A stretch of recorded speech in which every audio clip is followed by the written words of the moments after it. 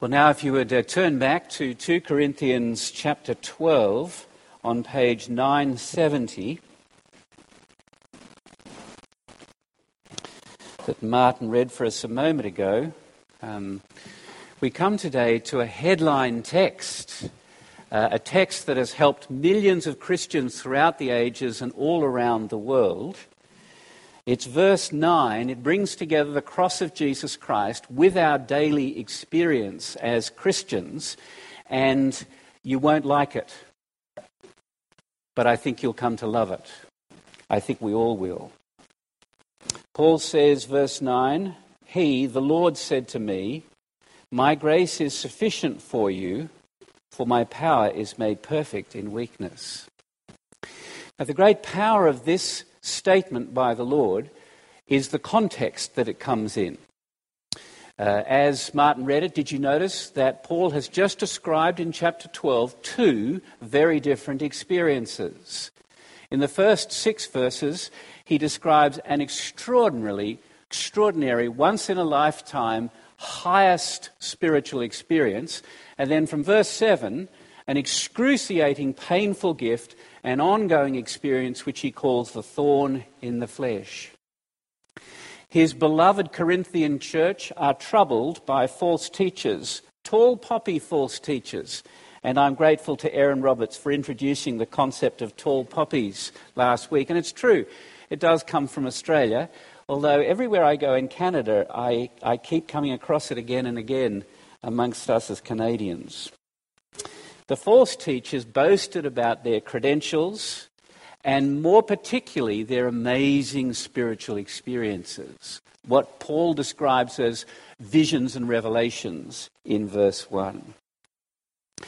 And what a pain it is to be in a church to have people boasting of their superior spiritual experiences. It is such a nuisance when people pretend as though they've got the hotline to God that the rest of us don't have.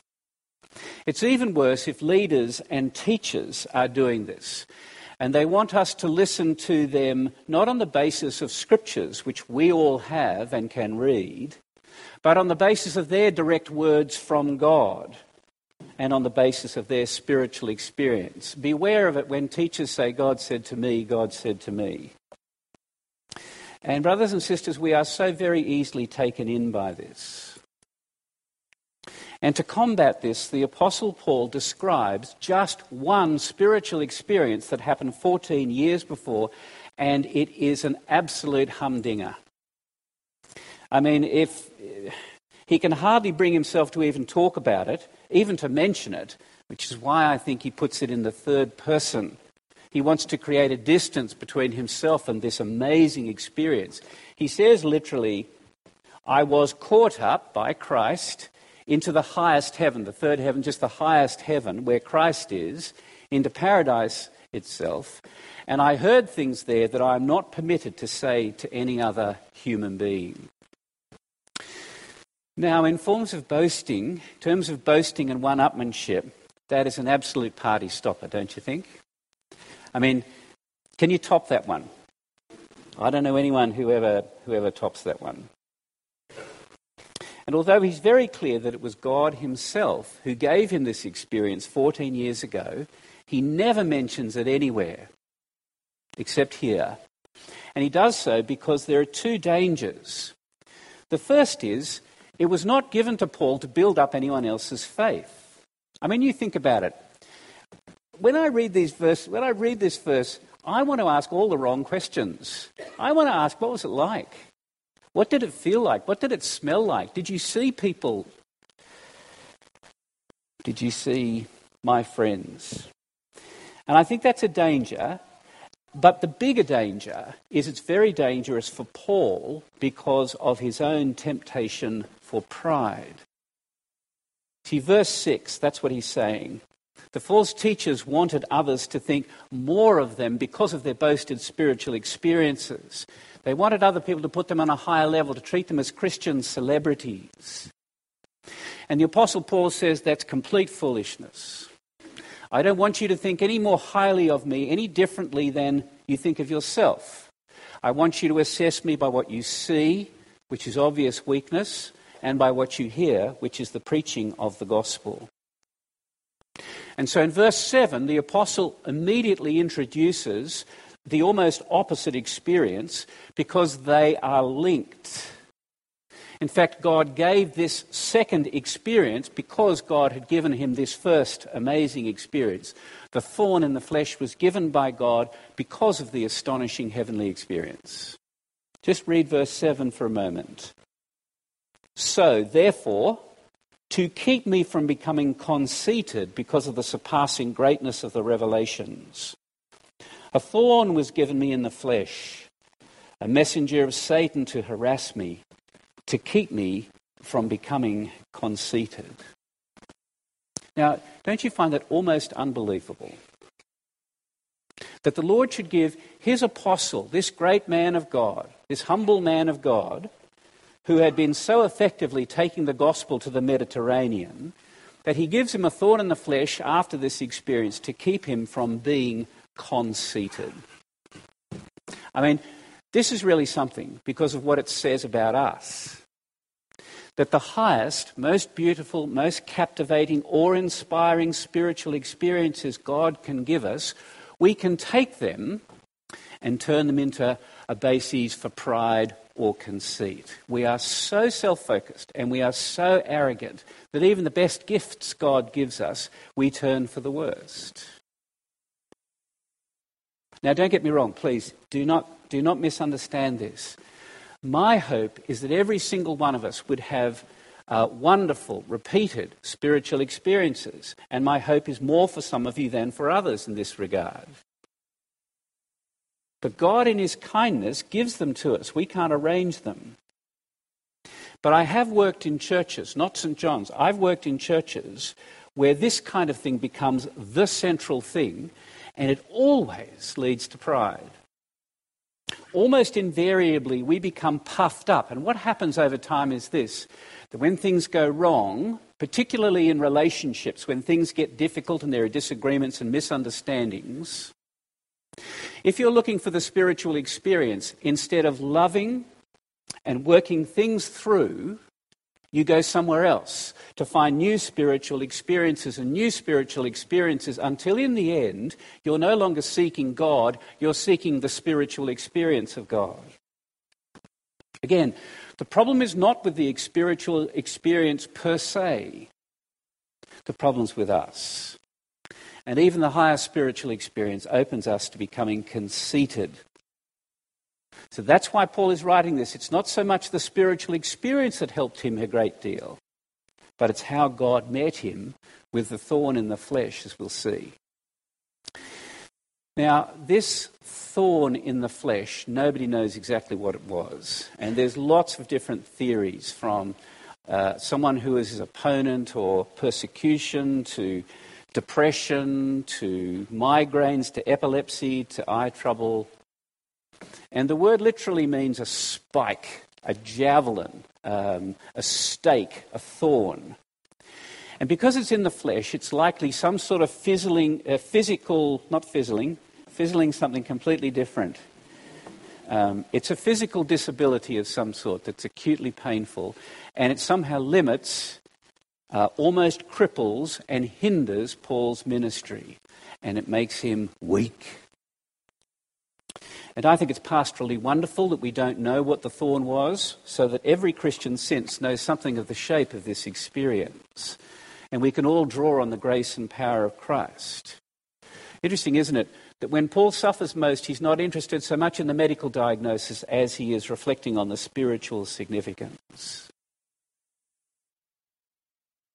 The way it's described is that it's brought into connection with the vision. It's given at the same time as the extraordinary vision, verse 7, to keep me from becoming conceited. But whereas the experience was a one-off, the thorn remains for the apostle for 14 years until he writes this, ongoing, regular, hindering his ministry until now, given to Paul as a direct consequence of the high experience. And verse 7, it's very clearly given by God. God is the source of it. Just as God had given him the vision, God gives him the thorn in the flesh. More than that, in verse 7, It's a gift from God and a tool in the hands of Satan at the same time, right? It's the gift of God and the instrument of Satan both.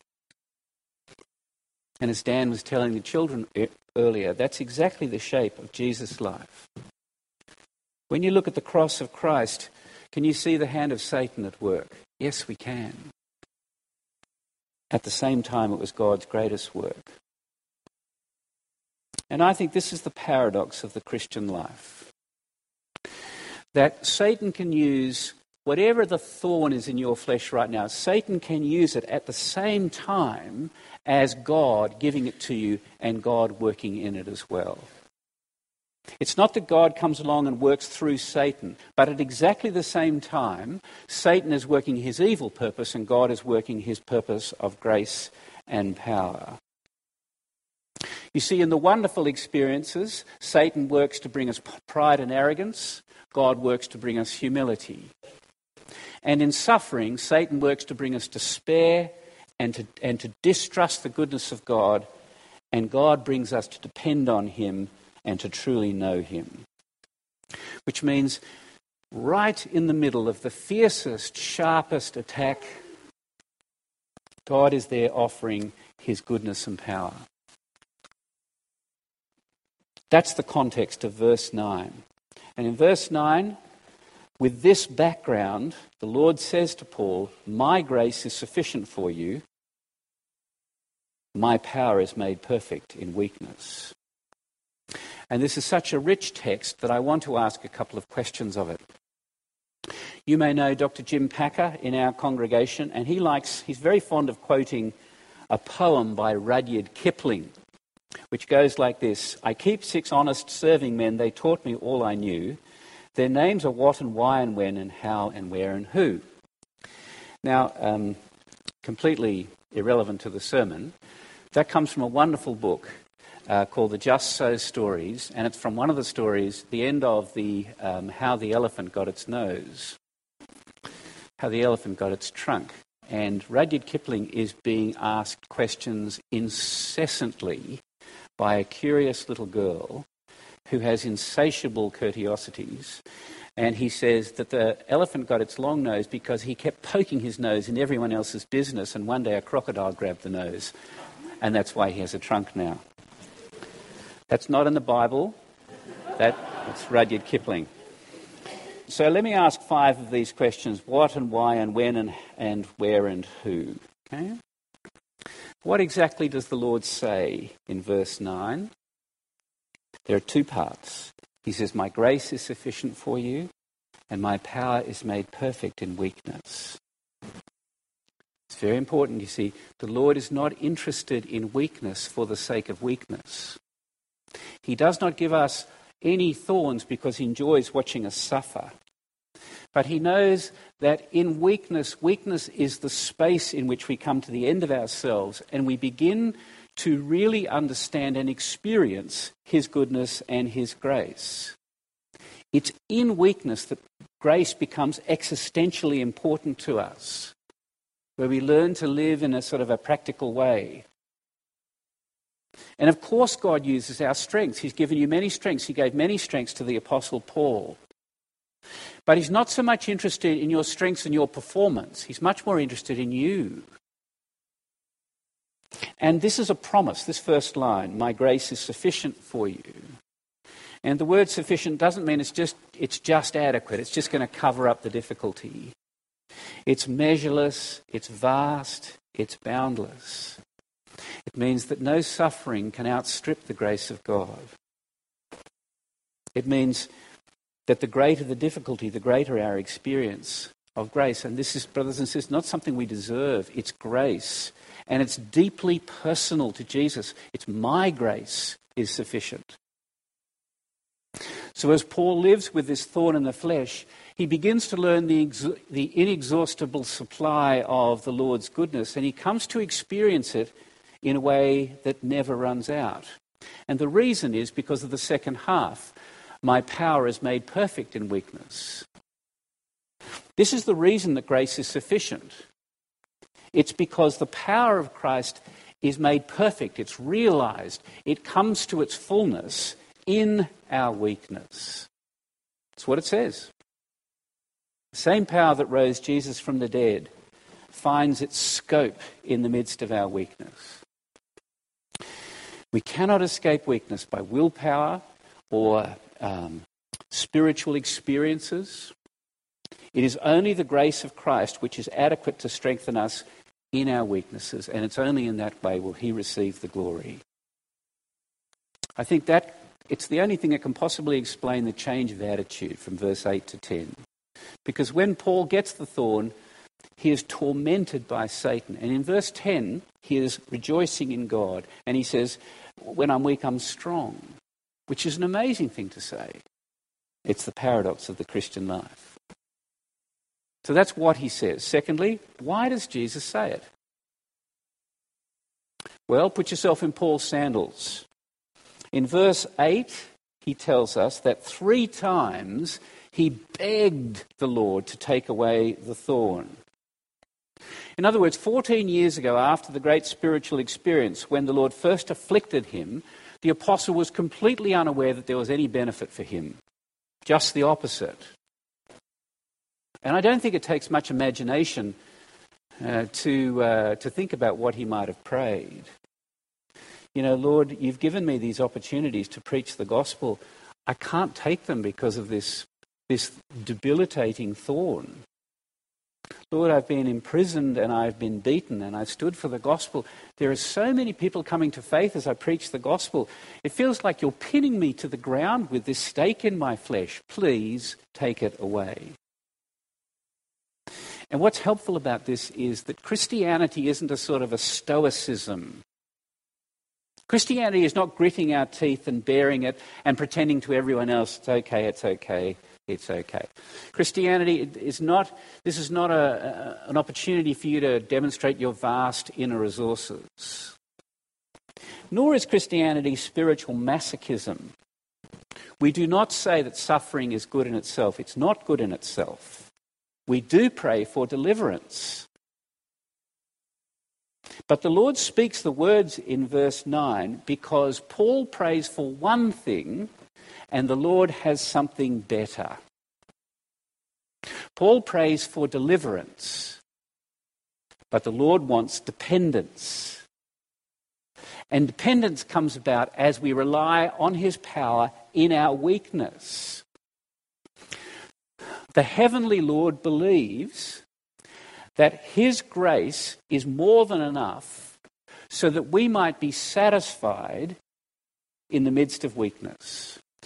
The Lord believes that it's better for us to have a thorn in the flesh and to depend on his grace than it is to be strong and delivered. He does want the apostle to be strong, but not strong in the way Paul wants. He wants to be strong in weakness, to have the power of the Spirit resting on him. This is the paradox of all forms of Christian leadership. I don't know any Christian leaders well who don't feel their own weakness acutely, who feel their own inadequacy and they feel pressed by their own temptations and they're not able to do what they want and they often feel like giving up. I do. This is where God's power is at work. And that's why Jesus says these things. What, why, when? Thirdly, when do we know the grace and power of God? When does it come to us? Now, in verse 9, both of those phrases of the promise are in the present tense. For those of you who read these long books, the official name is timeless durative presence. Now, from time to time, the Lord gave the apostle more spiritual experiences. We know this from the book of Acts. But for 14 years now, he has been ongoingly afflicted with a thorn in the flesh, constantly. I don't know, daily, weekly. And each time, the grace of God has been sufficient. And each time, the power of the Lord has been made complete in his weakness. And that is what the cross of Jesus Christ looks like in the ongoing living of the Christian life. The grace and power of Jesus don't come to us all at once at the beginning of the Christian life, even though you wish it would. It doesn't happen at the beginning of the Christian life. It comes to us constantly, ongoingly, daily, hourly. His work is at power, His grace is at work, His power is at work in our weakness at the same time as our weakness. And it's not that the weakness comes and then we call out for power and it comes. It's the same thing, only we often don't know it. We're completely unaware that God is giving us His power. And it's only when we turn to Him and understand and experience that power. See, that's why he finishes verse 9. And he says, "Therefore I will boast all the more gladly of my weaknesses, so that the power of Christ may rest upon me ongoingly like a tent." So you see, my grace is sufficient, my power is made perfect. It's not just a bumper sticker. It's not just a poster verse to stick up somewhere and encourage you. It's in the context of the thorn.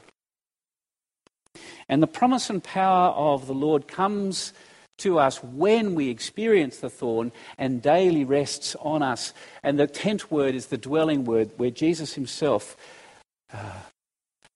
where we experience the presence of Jesus as the thorn goes in.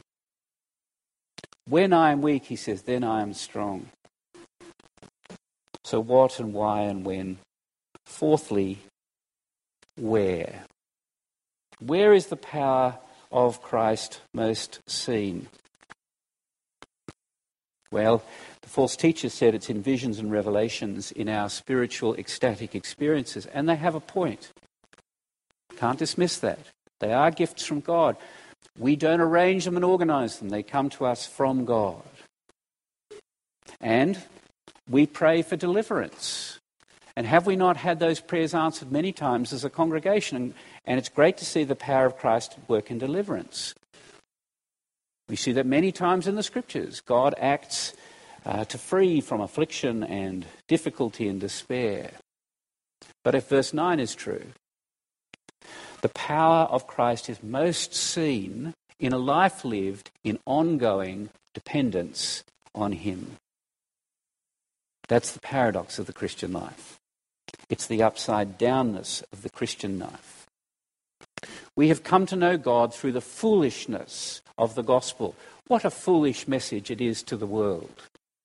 That the world will be saved by a man nailed to a tree dying on the cross. It's always been a stumbling block. Our world loves power in power. God works power through weakness. You see, the atrocities of terrorism are power in power. And I think the temptation for us as Christians is to think that we will present a much better image to the world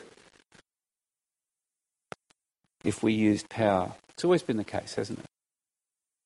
Back in 1 Corinthians, the apostle wrote, "Jews demand signs, Greeks seek wisdom. We preach Christ crucified, a stumbling block to Jews, foolishness to the Gentiles." Where do we look for the power of God? Where do we see it at work? It is in our weaknesses. It's when we are weak, the power of God is made perfect. It's when we are weak, then we are strong. In 1949, the Republic of China evicted all Western missionaries. 5,000 missionaries were forced out of China. There were less than 1 million Christians in China, and the mission agencies wrung their hands, thinking, what will the Lord do? And Christianity in China was then officially under persecution for many decades. And when the door opened some decades later, there had been an explosion in growth of Christians in China. And it's estimated that today there are between 80 and 100 million Christians living there. God works through weakness. And my final question is who? Who gives this grace and who is it for? Well, it's obvious, isn't it? In verse 9, it's Jesus Christ who gives this grace. The passage is full of Jesus Christ. It's a vision of Christ he has in verse 1. In verse 8, it's to the Lord Jesus Christ he prays. And in verse 9, he said to me. You know, for all my Christian life, I always thought it was God the Father who said this. But the fact that it's Jesus Christ who says these words is just tremendous. Because it's Jesus who understands pain and weakness. He understood what it meant to depend on the power and grace of the Father. And he descended from a far greater height than any of us have ever experienced. And he experienced far greater weakness than we could imagine.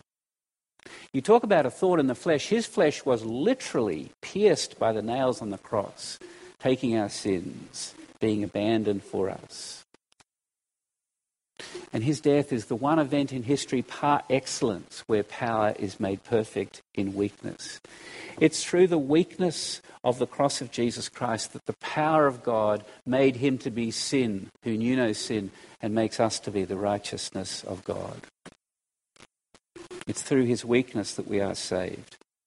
And because we are united with Jesus Christ in his death and resurrection, the same power and the same grace is ours now through Jesus Christ. He is the one who says to us this morning, "My grace is sufficient for you, my power is made perfect in weakness."